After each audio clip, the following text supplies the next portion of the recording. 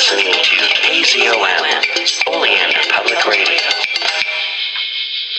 Greetings, listeners. It is I, TV Spitzer and Farmer Dave, here once again to talk to you about the Cthulhu mythos, its books, its monsters, its unfortunate human casualties, its timeline in general, and even its tangential bits, like the dreamlands or things of a weird nature that are Lovecraftian leaning. Once more we head into those dark woods, further feeling those malevolent forces upon us. Once again we walk down the lightless stone staircase in the middle of nowhere. You're listening to KZOM. Greetings, listeners. It is I, DB Spitzer, here once again. It is November, and there is no need to scour the floor for some dope-ass horror stories and ghost stories, for we have them here. Let me tell you this. The month of November will be as spooky as October, and I guarantee that December will be spooky as well. The People's Guide to the Cthulhu Mythos, Black Clock Audio Tales, whatever we're called these days. We've got spookiness for you. So, as it gets dark, listen to some spooky stories on your commute, or as you chop vegetables making dinner, or walk your dog before it gets too spookily dookily out. Ooh.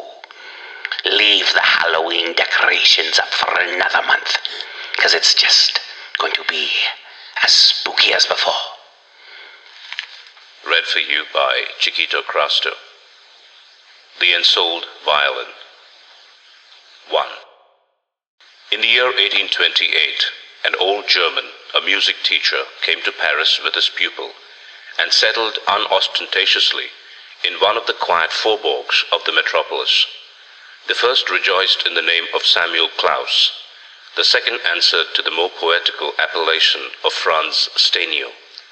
The younger man was a violinist, gifted, as rumor went, with extraordinary, almost miraculous talent.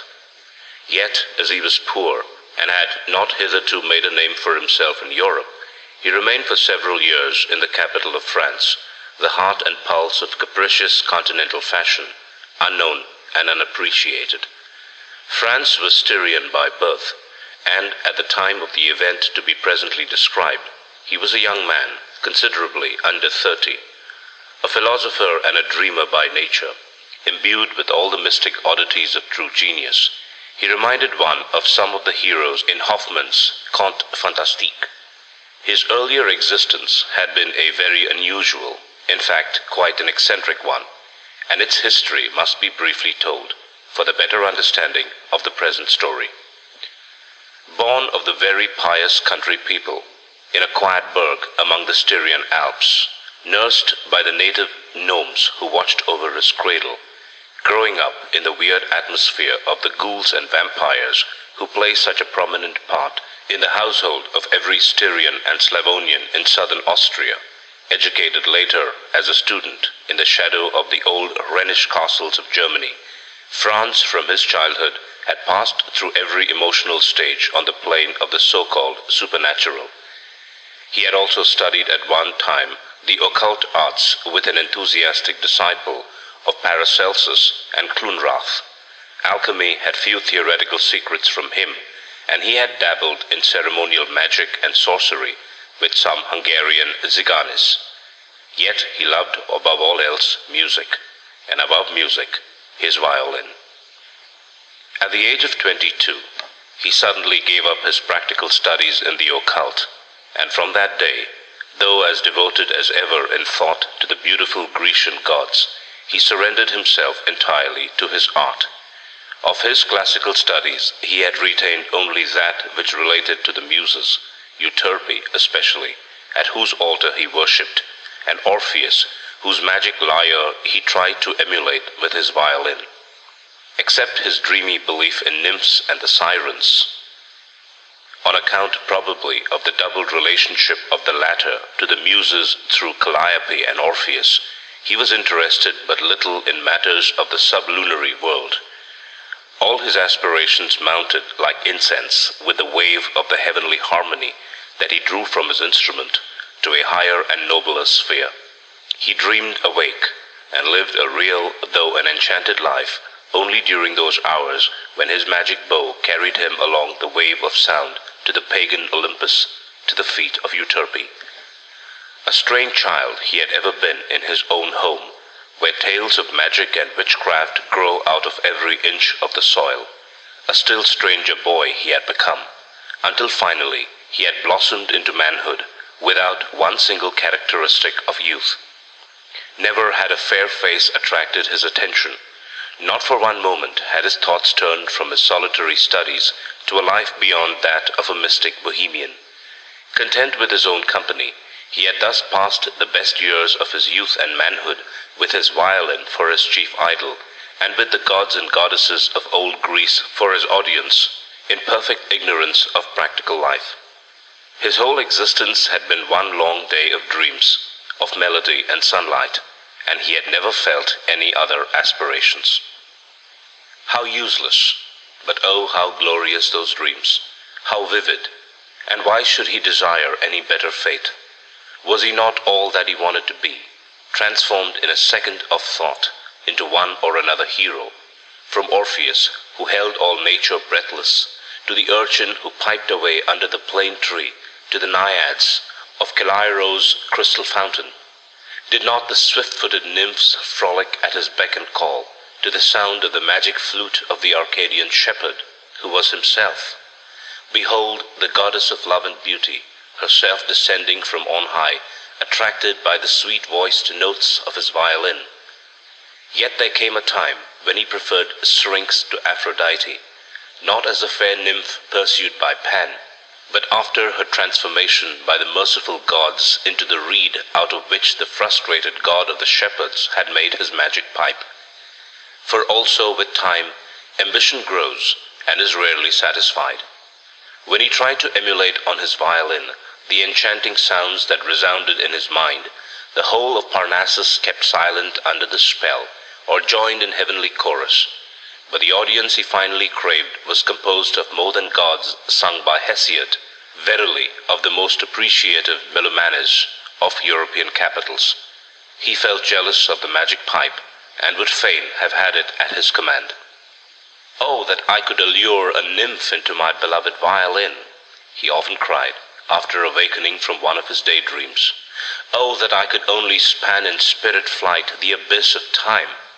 Oh, that I could find myself for one short day a partaker of the secret arts of the gods, a god myself in the sight and hearing of enraptured humanity, and having learned the mystery of the lyre of Orpheus, or secured within my violin a siren, thereby benefit mortals to my own glory."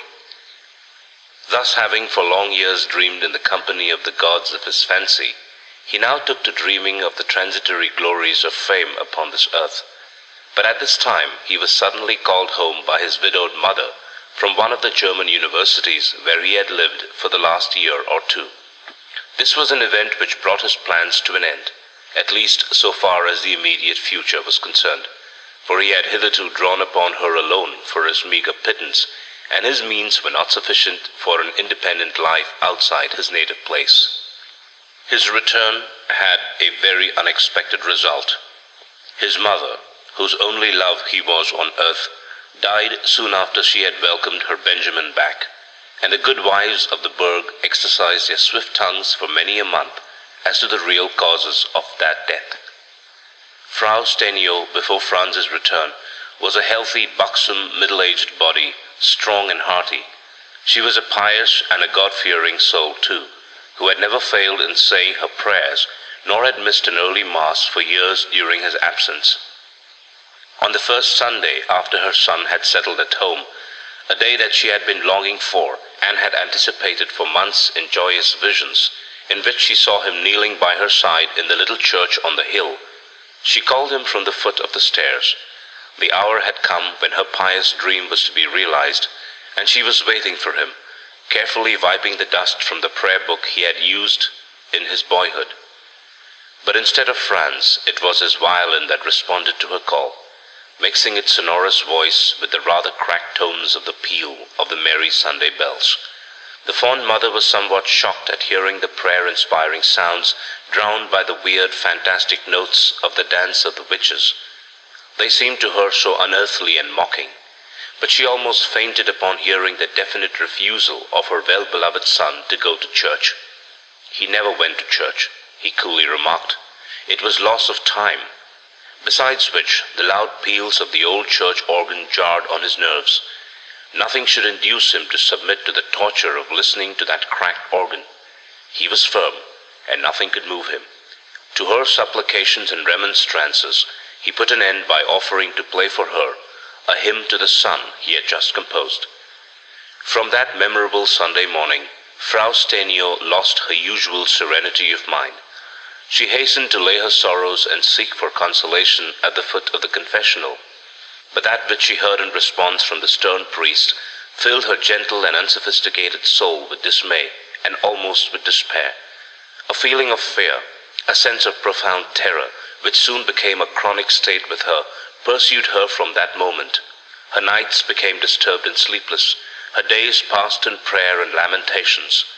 In her maternal anxiety for the salvation of her beloved son's soul and for his post-mortem welfare, she made a series of rash vows. Finding that neither the Latin petition to the Mother of God written for her by her spiritual adviser, nor yet the humble supplications in German addressed by herself to every saint she had reason to believe was residing in paradise, worked the desired effect. She took to pilgrimages to distant shrines. During one of these journeys to a holy chapel situated high up in the mountains, she caught cold amidst the glaciers of the Tyrol, and redescended only to take to a sick bed, from which she arose no more. Frau Stenier's vow had led her, in one sense, to the desired result. The poor woman was now given an opportunity of seeking out in propria persona the saints she had believed in so well, and of pleading face to face for the recreant son who refused adherence to them and to the church, scoffed at monk and confessional, and held the organ in such horror.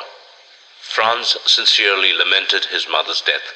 Unaware of being the indirect cause of it, he felt no remorse, but selling the modest household goods and chattels, light in purse and heart, he resolved to travel on foot for a year or two before settling down to any definite profession.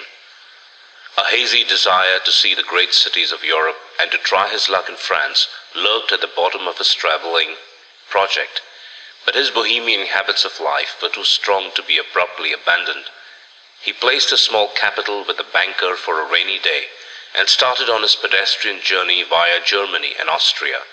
His violin paid for his board and lodging in the inns and farms on his way, and he passed his days in the green fields and in the solemn silent woods, face to face with nature, dreaming all the time as usual with his eyes open.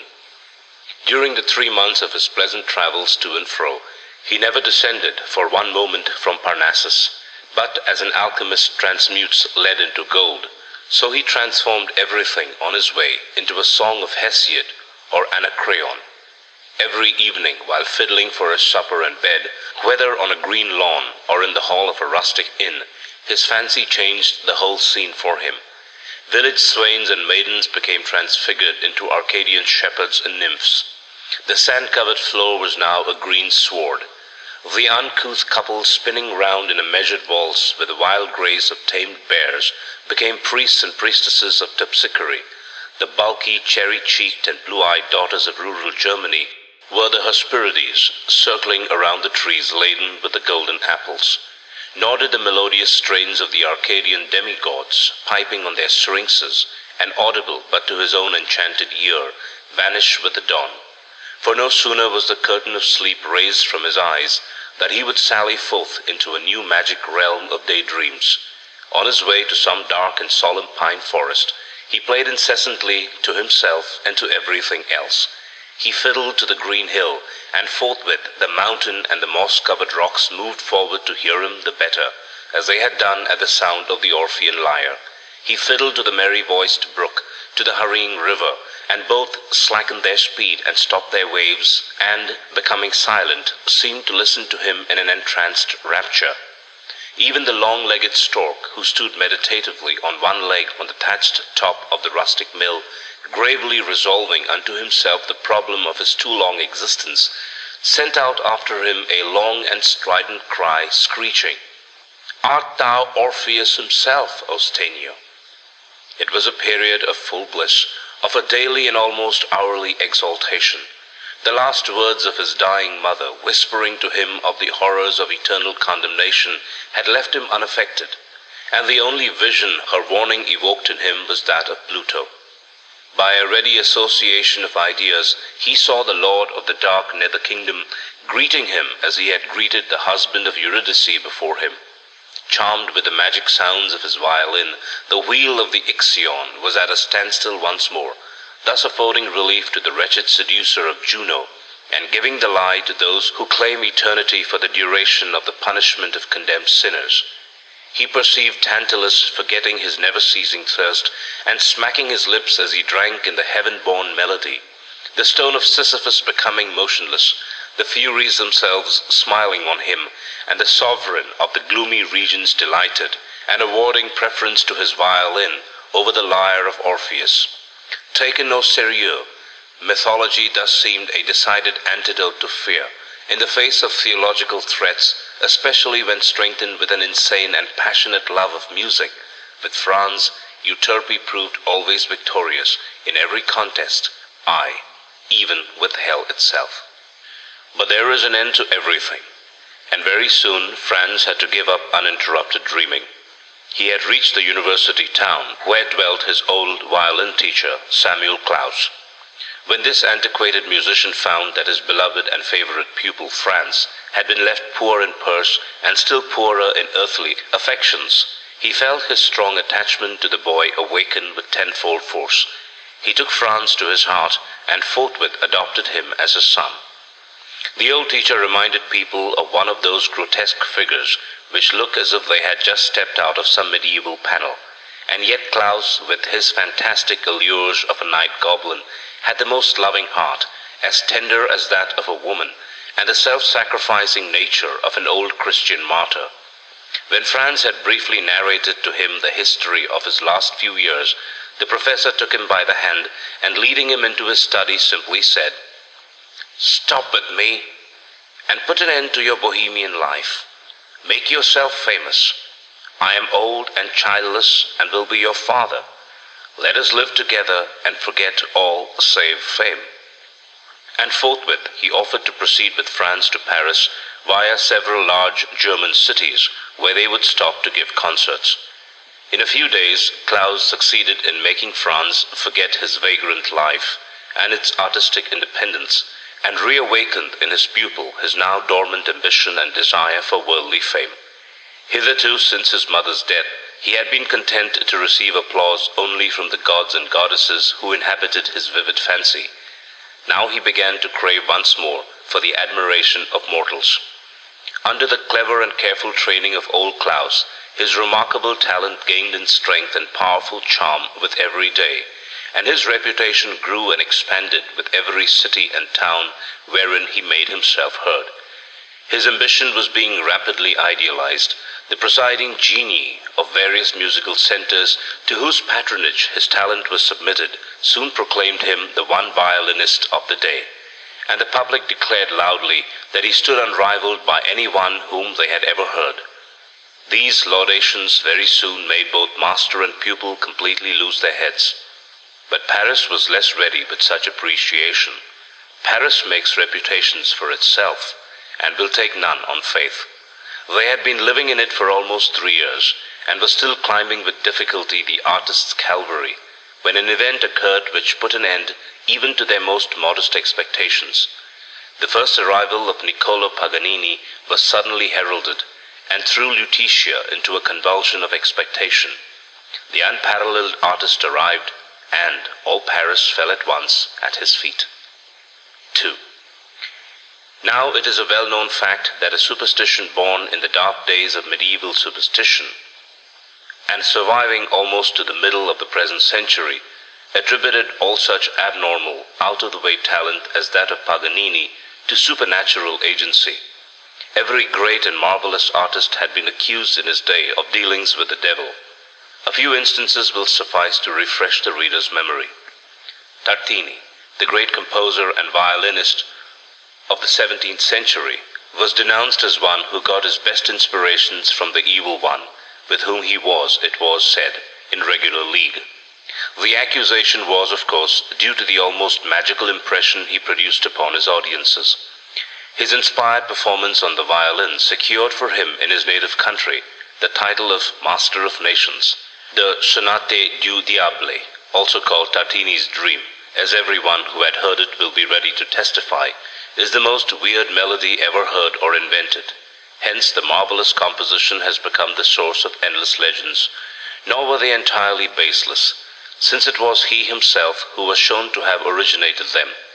Tartini confessed to have written it on awakening from a dream, in which he had heard his sonata performed by Satan for his benefit, and in consequence of a bargain made with his infernal majesty. Several famous singers, even whose exceptional voices struck the hearers with superstitious admiration, have not escaped a like accusation. Pasta's splendid voice was attributed in her day to the fact that 3 months before her birth, the diva's mother was carried during a trance to heaven, and there treated to a vocal concert of seraphs. Malibran was indebted for her voice to Saint Cecilia, while others said she owed it to a demon who watched over her cradle and sang the baby to sleep. Finally, Paganini, the unrivaled performer, the mean Italian, who like Dryden's Jubal, striking on the chorded shell, forced the throngs that followed him to worship the divine sounds produced, and made people say that less than a god could not dwell within the hollow of his violin. Paganini left a legend too. The almost supernatural art of the greatest violin player that the world has ever known was often speculated upon, never understood. The effect produced by him on his audience was literally marvelous, overpowering. The great Rossini is said to have wept like a sentimental German maiden on hearing him play for the first time. The Princess Elisa of Lucca, a sister of the great Napoleon, in whose service Paganini was, as director of her private orchestra, for a long time was unable to hear him play without fainting. In women he produced nervous fits and hysterics at his will. Stout-hearted men he drove to frenzy. He changed cowards into heroes, and made the bravest soldiers feel like so many nervous schoolgirls. It is to be wondered at, then, that hundreds of weird tales circulated for long years about and around the mysterious Genoese, that modern Orpheus of Europe. One of these was especially ghastly. It was rumored, and was believed by more people than would probably like to confess it, that the strings of his violin were made of human intestines, according to all the rules and requirements of the black art. Exaggerated as this idea may seem to some, it has nothing impossible in it, and it is more than probable that it was this legend that led to the extraordinary events which we are about to narrate. Human organs are often used by the Eastern black magician, so-called, and it is an averred fact that some Bengali tantrikas, reciters of tantras or invocations to the demon, as a reverend writer has described them, use human corpses and certain internal and external organs pertaining to them as powerful magical agents for bad purposes. However this may be, now that the magnetic and mesmeric potencies of hypnotism are recognized as facts by most physicians, it may be suggested with less danger than heretofore that the extraordinary effects of Paganini's violin playing were not perhaps entirely due to his talent and genius. The wonder and awe he so easily excited were as much caused by his external appearance, which had something weird and demoniacal in it, according to certain of his biographers, as by the inexpressible charm of his execution and his remarkable mechanical skill. The latter is demonstrated by his perfect imitation of a flageolet, and his performance of long and magnificent melodies on the G-string alone. In this performance, which many an artist has tried to copy without success, he remains unrivaled to this day. It is owing to this remarkable appearance of his, termed by his friends eccentric, and by his two nervous victims diabolical, that he experienced great difficulties in refuting certain ugly rumors. These were credited far more easily in his day than they would be now. It was whispered throughout Italy, and even in his own native town, that Paganini had murdered his wife, and later on a mistress, both of whom he had loved passionately, and both of whom he had not hesitated to sacrifice to his fiendish ambition. He had made himself proficient in magic arts, it was asserted, and had succeeded thereby in imprisoning the souls of his two victims in his violin, his famous Cremona.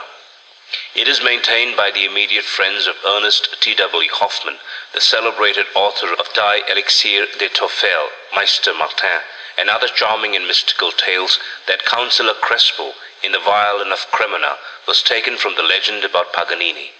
It is, as all who have read it know, the history of a celebrated violin, into which the voice and the soul of a famous diva, a woman whom Crespo had loved and killed, had passed, and to which was added the voice of his beloved daughter, Antonia.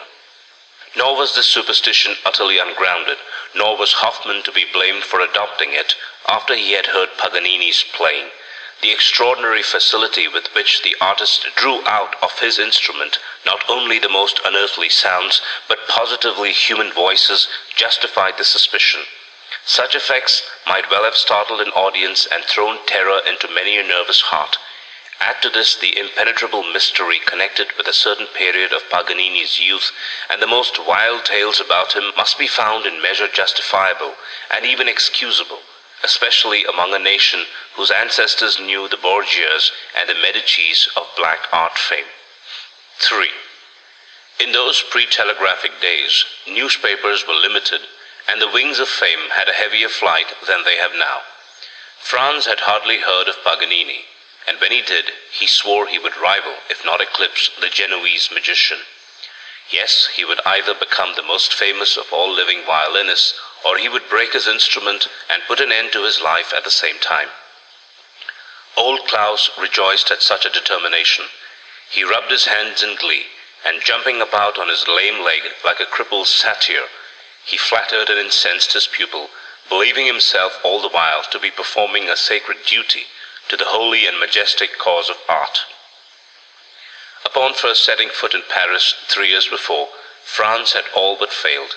Musical critics pronounced him a rising star, but had all agreed that he required a few more years' practice before he could hope to carry his audiences by storm. Therefore, after a desperate study of over 2 years and uninterrupted preparations, the Styrian artist had finally made himself ready for his first serious appearance in the great opera house, where a public concert before the exacting critics of the old world was to be held. At this critical moment, Paganini's arrival in the European metropolis placed an obstacle in the way of the realization of his hopes, and the old German professor wisely postponed his pupil's debut. At first he had simply smiled at the wild enthusiasm, the laudatory hymns sung about the Genoese violinist, and the almost superstitious awe with which his name was pronounced. But very soon, Paganini's name became a burning iron in the hearts of both the artists and a threatening phantom in the mind of Klaus. A few days more, and they shuddered at the very mention of their great rival, whose success became with every night more unprecedented. The first series of concerts was over, but neither Klaus nor Franz had as yet had an opportunity of hearing him and of judging for themselves. So great and so beyond their means was the charge for admission, and so small the hope of getting a free pass from a brother artist, justly regarded as the meanest of men in monetary transactions, that they had to wait for a chance, as did so many others. But the day came when neither master nor pupil could control their impatience any longer, so they pawned their watches, and with the proceeds bought 2 modest seats. Who can describe the enthusiasm, the triumphs of this famous and at the same time fatal night? The audience was frantic. Men wept and women screamed and fainted, while both Klaus and Stenio sat looking paler than 2 ghosts. At the first touch of Paganini's magic bow, both Franz and Samuel felt as if the icy hand of death had touched them. Carried away by an irresistible enthusiasm which turned into a violent, unearthly mental torture, they dared neither look into each other's faces nor exchange one word during the whole performance. At midnight, while the chosen delegates of the musical societies and the Conservatory of Paris unhitched their horses and dragged the carriage of the grand artist home in triumph, the 2 Germans returned to their modest lodging, and it was a pitiful sight to see them. Mournful and desperate, they placed themselves in their usual seats at the fire corner, and neither for a while opened his mouth. Samuel! At last exclaimed Franz, pale as death itself. Samuel! It remains for us now but to die. Do you hear me? We are worthless. We were too madmen to have ever hoped that anyone in this world would ever rival him. The name of Paganini stuck in his throat, as in utter despair he fell into his armchair. The old professor's wrinkles suddenly became purple. His little greenish eyes gleamed phosphorescently, as bending toward his pupil, he whispered to him in hoarse and broken tones, "9, 9. Thou art wrong, my Franz. I have taught thee, and thou hast learned all of the great art that a simple mortal and a Christian by baptism can learn from another simple mortal. Am I to blame because these accursed Italians, in order to reign unequaled in the domain of art, have recourse to Satan and the diabolical effects of black magic?" Franz turned his eyes upon his old master. There was a sinister light burning in those glittering orbs, a light telling plainly that to secure such a power, he too would not scruple to sell himself body and soul to the evil one. But he said not a word, and turning his eyes from his old master's face, he gazed dreamily at the dying embers. The same long-forgotten incoherent dreams, which after seeming such realities to him in his younger days, had been given up entirely, and had gradually faded from his mind, now crowded back into it with the same force and vividness as of old. The grimacing shades of Ixion, Sisyphus, and Tantalus resurrected, and stood before him, saying, "What matters hell in which thou believest not? And even if hell there be, it is the hell described by the old Greeks, not that of the modern bigots, a locality full of conscious shadows to whom thou canst be a second Orpheus." Franz felt that he was going mad, and, turning instinctively, he looked his old master once more right in the face. Then his bloodshot eye evaded the gaze of Klaus. Whether Samuel understood the terrible state of mind of his pupil, or whether he wanted to draw him out, to make him speak and thus to divert his thoughts, must remain as hypothetical to the reader as it is to the writer. Whatever may have been in his mind, the German enthusiast went on, speaking with a feigned calmness. "Franz, my dear boy, I tell you that the art of the accursed Italian is not natural, that it is due neither to study nor to genius. It never was acquired in the usual natural way. You need not stare at me in that wild manner, for what I say is in the mouth of millions of people. Listen to what I now tell you, and try to understand. You have heard the strange tale whispered about the famous Tartini. He died one fine Sabbath night, strangled by his familiar demon, who had taught him how to endow his violin with a human voice, by shutting up in it, by means of incantation, the soul of a young virgin. Paganini did more. In order to endow his instrument with the faculty of emitting human sounds, such as sobs, despairing cries, supplications, moans of love and fury, in short, the most heart-rending notes of the human voice, Paganini became the murderer not only of his wife and his mistress, but also of a friend, who was more tenderly attached to him than any other being on this earth. He then made the 4 chords of his magic violin out of the intestines of his last victim. This is the secret of his enchanting talent, of that overpowering melody, that combination of sounds which you will never be able to master unless—" The old man could not finish his sentence. He staggered back before the fiendish look of his pupil, and covered his face with his hands. Franz was breathing heavily, and his eyes had an expression which reminded Klaus of those of a hyena. His pallor was cadaverous. For some time he could not speak, but only gasped for breath. At last he slowly muttered, "Are you in earnest?" "I am, as I hope to help you." And do you really believe that had I only the means of obtaining human intestines for strings, I could rival Paganini?" asked Franz after a moment's pause and casting down his eyes. The old German unveiled his face, and with a strange look of determination upon it, softly answered, "Human intestines alone are not sufficient for our purpose. They must have belonged to someone who had loved us well, with an unselfish, holy love. Tartini endowed his violin with the life of a virgin, but that virgin had died of unrequited love for him. The fiendest artist had prepared beforehand a tube, in which he managed to catch her last breath as she expired, pronouncing his beloved name, and then he transferred this breath to his violin. As to Paganini, I have just told you his tale.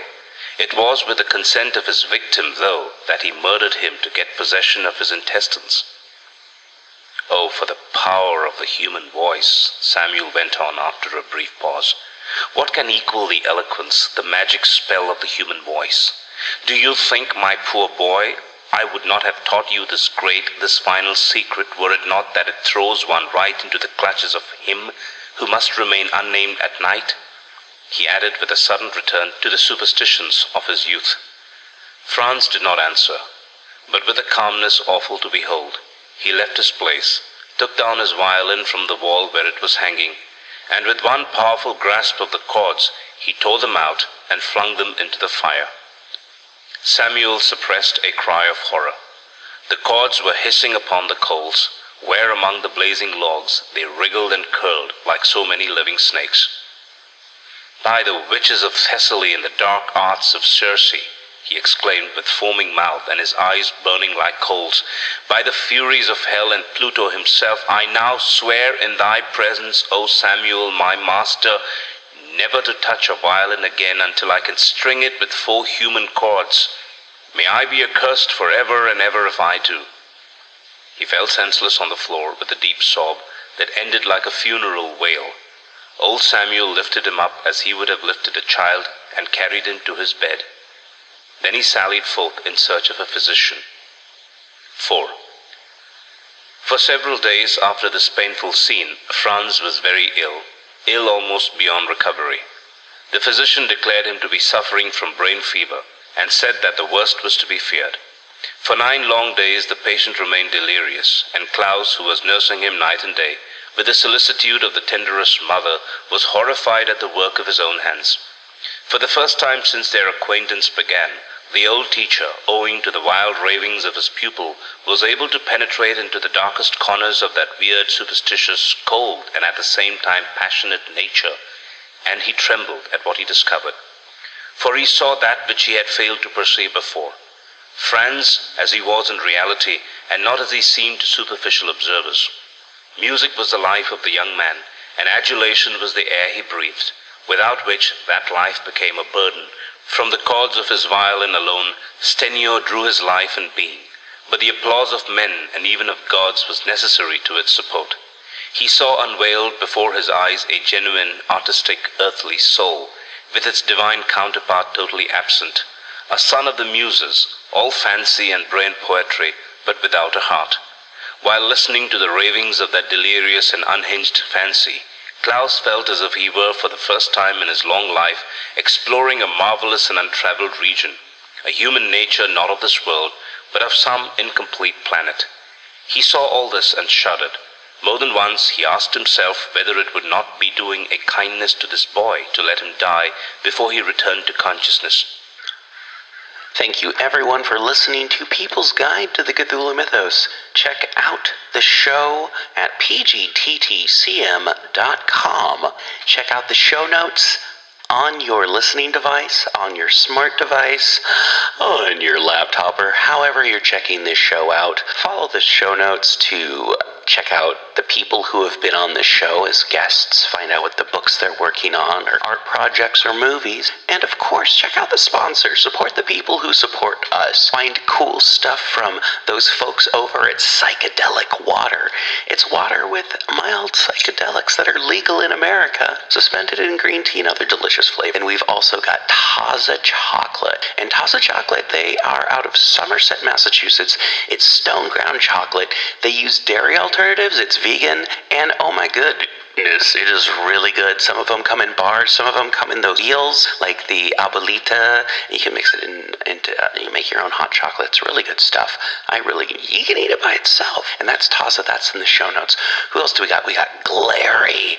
Oh man, I love Glary. Glary is really inexpensive guitars. You can get some really good prices on amplifiers. Get good prices on mandolins. They've got all kinds of cool stuff. Not just guitars. I love guitars, but Glary has more than just guitars. Copper Cow. Okay, Copper Cow is amazing. It's these little packages that have this coffee already inside. Some of them come with creamers. It's flavors like black, lavender, churro, salt caramel. They've got some really good flavors. I really like the lavender and the black. I'm going to try the churro pretty soon. I have friends who have purchased this and they highly recommend it. Coffee from Vietnam, and just this really, really, really, really, really good Vietnamese pour-over coffee that I highly recommend. Golden Goat CBD. Check it out.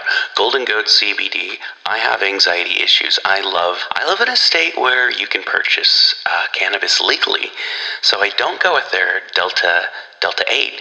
But do you live somewhere where you can't just, I don't know, walk 3 blocks and everyone goes, "Hey, DB," and you get your order that you phoned in and then go home and then work on your podcast? No, maybe you live someplace that's awful. What if you're in Texas? Anyway, check them out. Golden Goat, CBD, Delta 8. They have chewables. They've got gummies. They've got cool stuff like that. They've got tinctures and whatever you need to get you going in the direction you need to be going. The Fretwire. DIY guitar parts, and guitar accessories. Centrally located in Utah. Get what you want pretty darn quick. The Fretwire. So yeah, they've got a pretty good community of people. It doesn't matter if you're a beginner or an advanced luthier. The Fretwire, they've got people who will answer your questions. I zoom their comment boards and stuff like that when I have questions on, like, oh man, I want to make a baritone flying V, but how am I going to get a baritone neck on a Gibson body? Wait a minute, this flying V was so custom already that, oh man, okay. Better check the Fretwire forums, see if anyone else has had this problem. And generally, since there's so many people with the Fretwire, that work with the Fretwire, that do stuff with the Fretwire, it's like having a massive community, and also pretty good prices, pretty decent shipping, and I have to say, I like them. I've worked with other companies in the past for building guitars. I like the Fretwire. And yeah, if you want to get into building guitars, if you've just, I don't know, during the pandemic, did you learn how to play guitar and want to build them? I did the opposite way around. First, I learned how to build guitars, and then I learned how to set up guitars, and then I learned how to play guitars. So, I don't know, maybe you want to do it the opposite way of me. You know how to play a guitar, now you want to learn the guts of it. Anyway, Fretwire's got you covered. Check them out in the show notes. Back to the show. But he loved his pupil too well to dwell for long on such an idea. Franz had bewitched his truly artistic nature, and now old Klaus felt as though their two lives were inseparably linked together. That he could thus feel was a revelation to the old man, so he decided to save Franz, even at the expense of his own old and, as he thought, useless life. The 7th day of the illness brought on a most terrible crisis. For 24 hours, the patient never closed his eyes, nor remained for a moment silent. He raved continuously during the whole time. His visions were peculiar, and he minutely described each. Fantastic, ghastly figures kept slowly swimming out of the penumbra of his small, dark room in regular and uninterrupted procession, and he greeted each by name as he might greet old acquaintances. He referred to himself as Prometheus, bound to the rock by 4 bands made of human intestines. At the foot of the Caucasian Mount, the black waters of the river Styx were running. They had deserted Arcadia, and were now endeavoring to encircle within a 7-fold embrace the rock upon which he was suffering. "Wouldst thou know the name of the Promethean rock, old man?" he roared into his adopted father's ear. "Listen, then. Its name is called Samuel Klaus." Yes, yes, the German murmured disconsolately. "It is I who killed him while seeking to console." The news of Paganini's magic arts struck his fancy too vividly. "Oh, my boy, my poor boy." "Ha, ha, ha, ha." The patient broke into a loud and discordant laugh. "I, poor old man, sayest thou? So thou art of poor stuff anyhow, and wouldst look well only when stretched upon a fine Cremona violin." Klaus shuddered, but said nothing. He only bent over the poor maniac, and with a kiss upon his brow, a caress as tender and as gentle as that of a doting mother, he left the sick room for a few instants to seek relief in his own garret. When he returned, the ravings were following another channel. Franz was singing, trying to imitate the sounds of a violin. Toward the evening of that day, the delirium of the sick man became perfectly ghastly. He saw spirits of fire clutching at his violin. Their skeleton hands, from each finger of which grew a flaming claw, beckoned to old Samuel. They approached and surrounded the old master, and were preparing to rip him open. Him, the only man on this earth who loves me with an unselfish holy love, and whose intestines can be of any good at all. He went on whispering, with glaring eyes and demon laugh. By the next morning, however, the fever had disappeared, and by the end of the 9th day, Stenio had left his bed, having no recollection of his illness, and no suspicion that he had allowed Klaus to read his inner thought. Nay, had he himself any knowledge that such a horrible idea as the sacrifice of his old master to his ambition had ever entered his mind? Hardly. The only immediate result of his fatal illness was that, as by reason of his vow, his artistic passion could find no issue, another passion awoke, which might avail to feed his ambition and his insatiable fancy. He plunged headlong into the study of the occult arts, of alchemy and of magic. In the practice of magic, the young dreamer sought to stifle the voice of his passionate longing for his, as he thought, forever lost violin. Weeks and months passed away, and the conversation about Paganini was never resumed between the master and the pupil. But a profound melancholy had taken possession of Franz. The two hardly exchanged a word. The violin hung mute, cordless, full of dust in its habitual place. It was as the presence of a soulless corpse between them. The young man had become gloomy and sarcastic, even avoiding the mention of music. Once, as his old professor, after long hesitation, took out his own violin from its dust-covered case and prepared to play, Franz gave a convulsive shudder, but said nothing. At the first notes of the bow, however, he glared like a madman, and rushing out of the house remained for hours wandering in the streets. Then old Samuel, in his turn, threw his instrument down and locked himself up in his room till the following morning. One night, as Franz sat looking particularly pale and gloomy, old Samuel suddenly jumped from his seat, and after hopping about the room in a magpie fashion, approached his pupil, imprinted a fond kiss upon the young man's brow, and squeaked at the top of his shrill voice, "Is it not time to put an end to all this?" Whereupon, starting from his usual lethargy, Franz echoed as in a dream, "Yes, it is time to put an end to this." Upon which the two separated and went to bed. On the following morning, when Franz awoke, he was astonished not to see his old teacher in his usual place to greet him.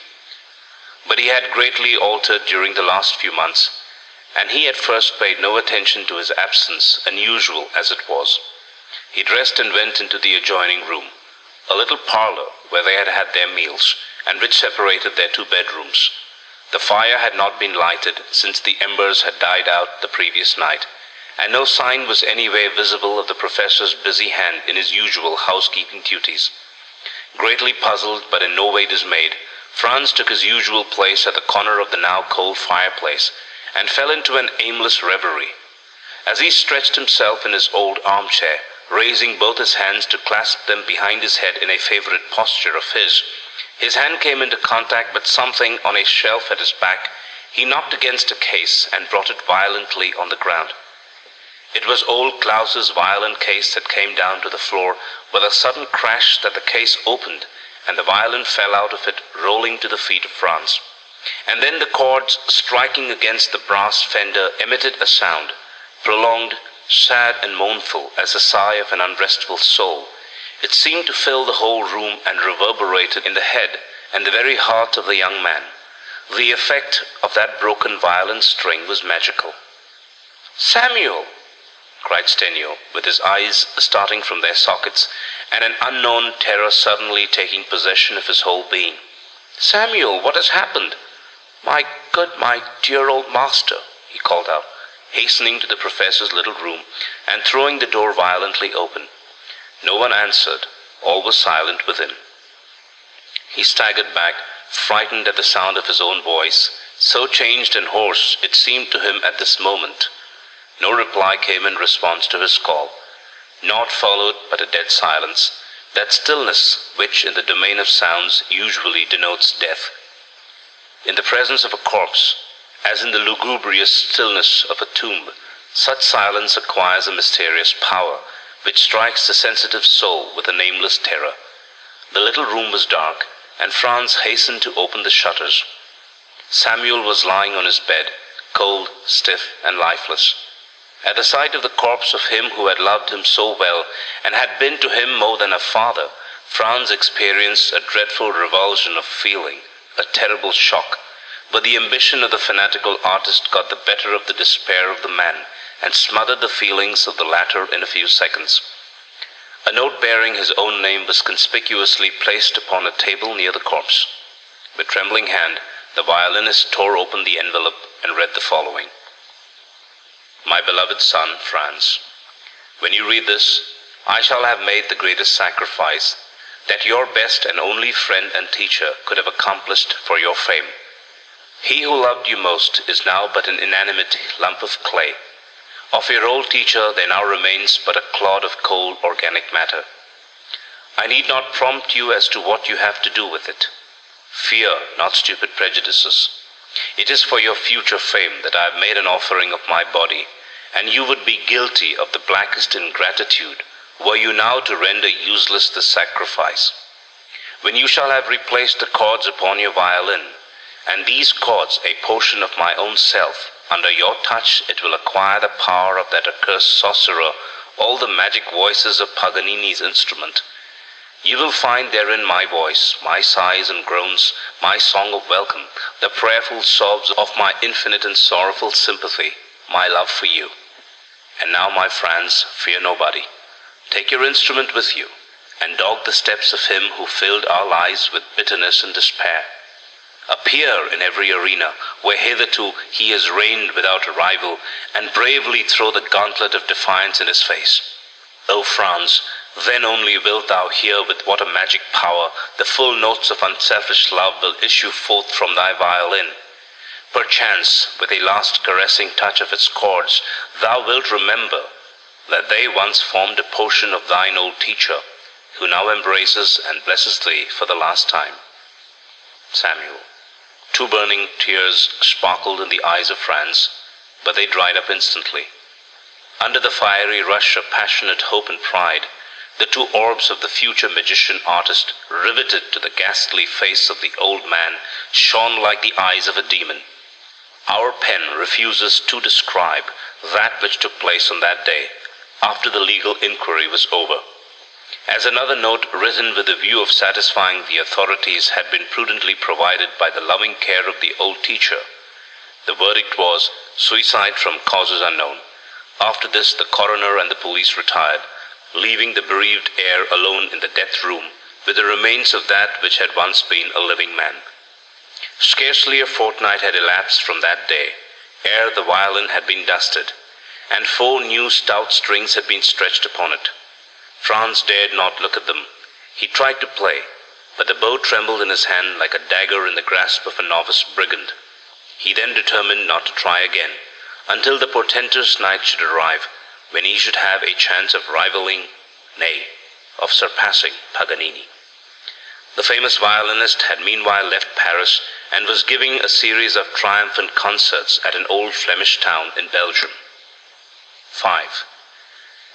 One night, as Paganini, surrounded by a crowd of admirers, was sitting in the dining room of the hotel at which he was staying, a visiting card with a few words written on it in pencil was handed to him by a young man with wild, staring eyes. Fixing upon the intruder a look which few persons could bear, but receiving back a glance as calm and determined as his own, Paganini slightly bowed, and then dryly said, "Sir, it shall be as you desire. Name the night. I am at your service." On the following morning, the whole town was startled by the appearance of bills posted at the corner of every street and bearing the strange notice: "On the night of, at the Grand Theatre of, and for the first time will appear before the public, Franz Steniau, a German violinist, arrived purposely to throw down the gauntlet to the world-famous Paganini and to challenge him to a duel upon their violins. He purposes to compete with the great virtuoso in the execution of the most difficult of his compositions. The famous Paganini has accepted the challenge.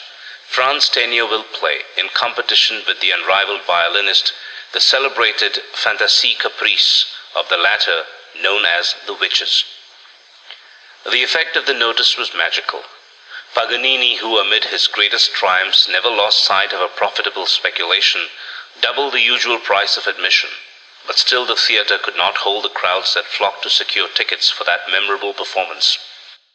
At last the morning of the concert day dawned, and the duel was in everyone's mouth. Franz Stenier, who, instead of sleeping, had passed the whole long hours of the preceding midnight in walking up and down his room like an encaged panther, had toward morning fallen on his bed from mere physical exhaustion. Gradually he passed into a death-like and dreamless slumber. At the gloomy winter dawn he awoke, but finding it too early to rise, he fell asleep again. And then he had a vivid dream, so vivid indeed, so lifelike, that from its terrible realism he felt sure that it was a vision rather than a dream. He had left his violin on a table by his bedside, locked in its case, the key of which never left him. Since he had strung it with those terrible chords, he never let it out of his sight for a moment. In accordance with this resolution, he had not touched it since his first trial, and his bow had never but once touched the human strings, for he had since always practiced on another instrument. But now in his sleep he saw himself looking at the locked case. Something in it was attracting his attention, and he found himself incapable of detaching his eyes from it. Suddenly he saw the upper part of the case slowly rising, and within the chink thus produced, he perceived two small phosphorescent green eyes but too familiar to him, fixing themselves on his lovingly, almost beseechingly.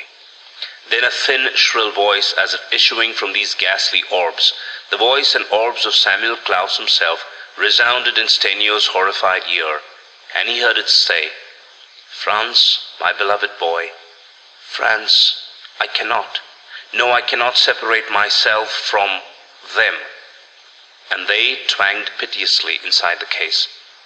Franz stood speechless, horror-bound. He felt his blood actually freezing, and his hair moving and standing erect on his head. "It's but a dream, an empty dream," he attempted to formulate in his mind. "I have tried my best, Franzchen. I have tried my best to sever myself from these accursed strings without pulling them to pieces," pleaded the same shrill, familiar voice. "Wilt thou help me to do so?" Another twang, still more prolonged and dismal, resounded within the case, now dragged about the table in every direction by some interior power, like some living, wriggling thing, the twangs becoming sharper and more jerky with every new pull. It was not for the first time that Stenier heard these sounds. He had often remarked them before. Indeed, ever since he had used his master's viscera as a footstool for his own ambition. But on every occasion a feeling of creeping horror had prevented him from investigating their cause, and he had tried to assure himself that the sounds were only a hallucination. But now he stood face to face with the terrible fact, whether in dream or in reality he knew not, nor did he care, since the hallucination, if hallucination it were, was far more real and vivid than any reality. He tried to speak, to take a step forward, but as often happens in nightmares, he could neither utter a word nor move a finger. He felt hopelessly paralyzed. The pulls and jerks became even more desperate with each moment, and at last something inside the case snapped violently. The vision of his Stradivarius, devoid of its magical strings, flashed before his eyes, throwing himself into a cold sweat of mute and unspeakable terror. He made a superhuman effort to rid himself of the incubus that held him spellbound, but at the last supplicating whisper of the invisible presence repeated, "Do, oh do, help me to cut myself off."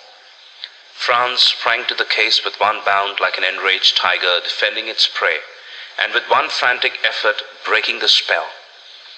"Leave the violin alone, you old fiend from hell," he cried, in hoarse and trembling tones.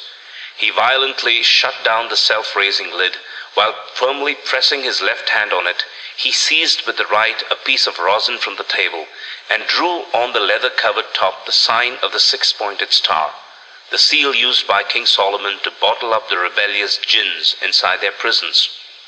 A wail, like the howl of a she-wolf mourning over her dead little ones, came out of the violin case. "Thou art ungrateful, very ungrateful, my Franz," sobbed the blubbering spirit voice. "But I forgive, for I still love thee well. Yet thou canst not shut me in, boy. Behold!" And instantly a greyish mist spread over and covered case and table, and rising upward formed itself into an indistinct shape. Then it began growing, and as it grew, Franz felt himself gradually enfolded in cold and damp coils, slimy as those of a huge snake. He gave a terrible cry and awoke, but strangely enough not on his bed, but near the table, just as he had dreamed, pressing the violin case desperately with both hands. "It was but a dream, after all," he muttered, still terrified, but relieved of the load on his heaving breast. With a tremendous effort he composed himself, and unlocked the case to inspect the violin. He found it covered with dust, but otherwise sound and in order, and he suddenly felt himself as cool and as determined as ever. Having dusted the instrument, he carefully rosined the bow, tightened the strings, and tuned them.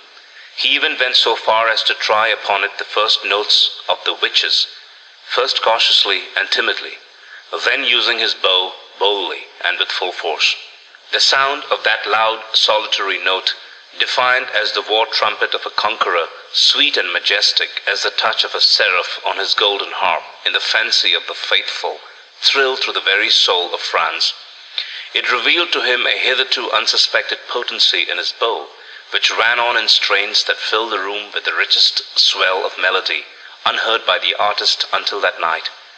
Commencing in uninterrupted legato tones, his bow sang to him of sun-bright hope and beauty, of moonlit nights, when the soft and balmy stillness endowed every blade of grass, and all things animate and inanimate, with a voice and a song of love.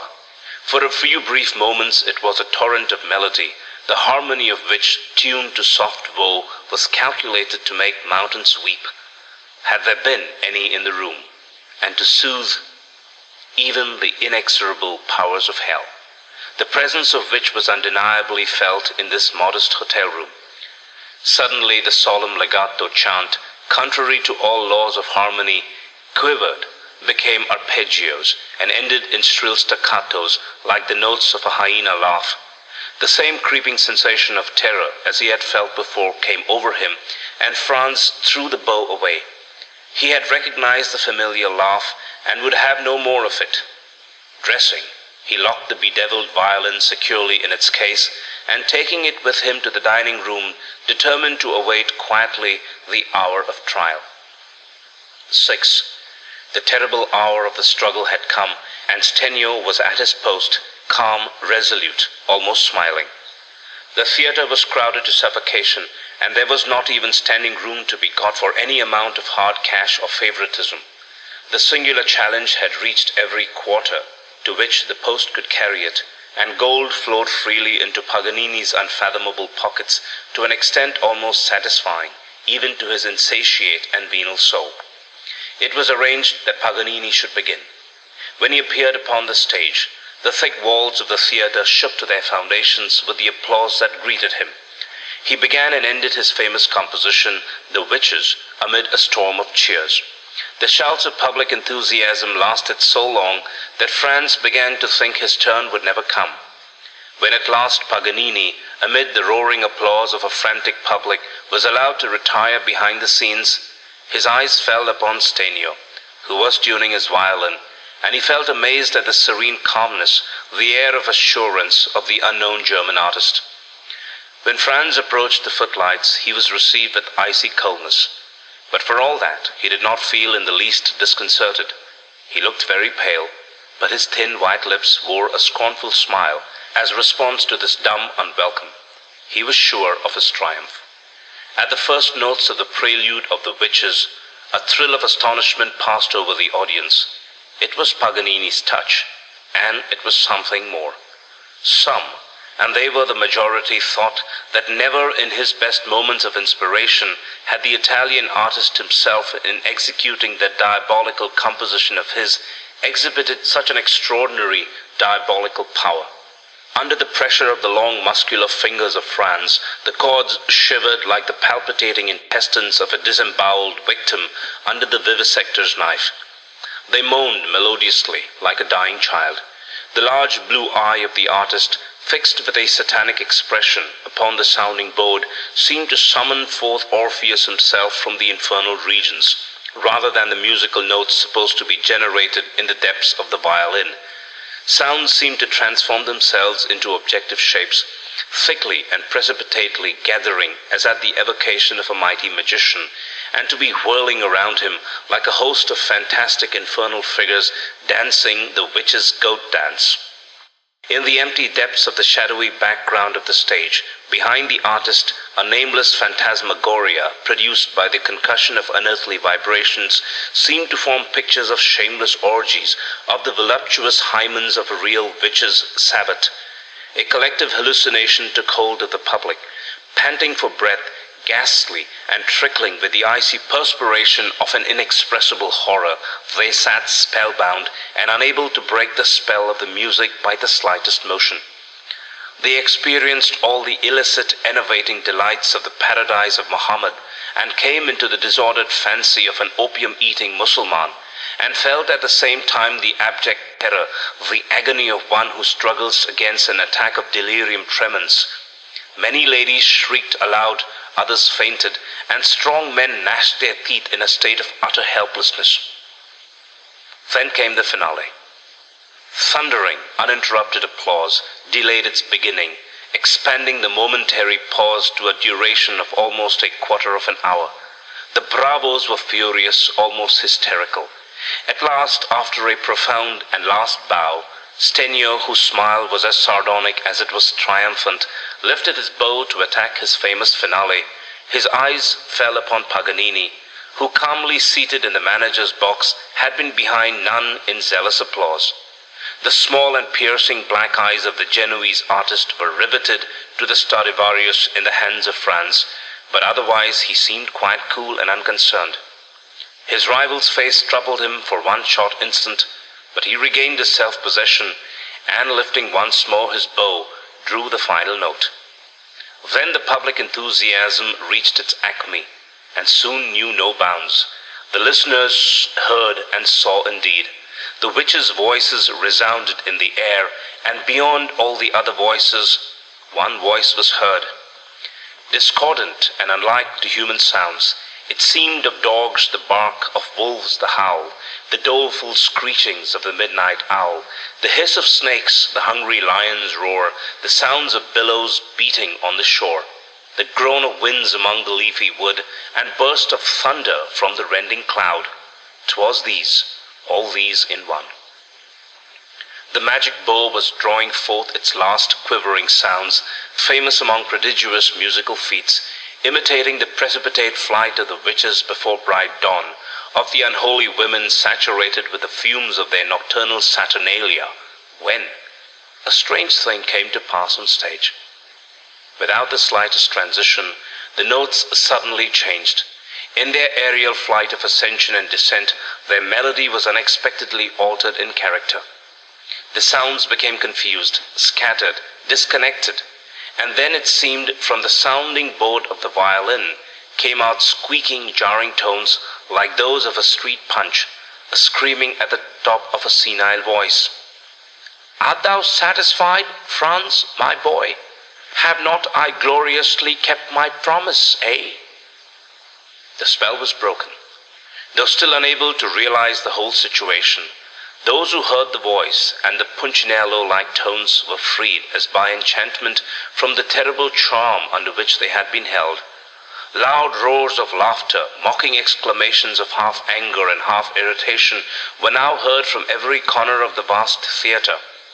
The musicians in the orchestra, with faces still blanched from weird emotions, were now seen shaking with laughter, and the whole audience rose like one man from their seats, unable yet to solve the enigma They felt, nevertheless, too disgusted, too disposed to laugh, to remain one moment longer in the building. But suddenly the sea of moving heads in the stalls and the pit became once more motionless, and stood petrified as though struck by lightning. What all saw was terrible enough. The handsome though wild face of the young artist suddenly aged, and his graceful erect figure bent down as though under the weight of years. But this was nothing to that which some of the most sensitive clearly perceived. Franz Tenier's person was now entirely enveloped in a semi-transparent mist, cloud-like, creeping with serpentine motion, and gradually tightening round the living form as though ready to engulf him. And there were those also who discerned in this tall and ominous pillar of smoke a clearly defined figure, a form showing the unmistakable outlines of a grotesque and grinning, but terribly awful-looking old man, whose viscera were protruding, and the ends of the intestines stretched on the violin. Within this hazy, quivering veil, the violinist was then seen driving his bow furiously across the human chords with the contortions of a demoniac as we see them represented on medieval cathedral paintings. An indescribable panic swept over the audience, and breaking now for the last time through the spell which had again bound them motionless, every living creature in the theatre made one mad rush towards the door. It was like the sudden outburst of a dam, a human torrent, roaring amid a shower of discordant notes, idiotic squeakings, prolonged and whining moans, cacophonous cries of frenzy, above which, like the detonations of pistol shots, was heard the consecutive bursting of the 4 strings stretched upon the soundboard of that bewitched violin. When the theatre was emptied of the last man of the audience, the terrified manager rushed on the stage in search of the unfortunate performer. He was found dead, and already stiff behind the footlights, twisted up into the most unnatural of postures, with the catguts wound curiously around his neck, and his violin shattered into 1,000 fragments. When it became publicly known that the unfortunate would-be rival of Niccolo Paganini had not left a cent to pay for his funeral or his hotel bill, the Genoese, his proverbial meanness notwithstanding, settled the hotel bill and had poor Stennio buried at his own expense. He claimed, however, in exchange, the fragments of the Stradivarius as a memento of the strange event. End of The Ensouled Violin by Madame Blavatsky. Read for you by Chiquito Crasto, Birmingham, Alabama.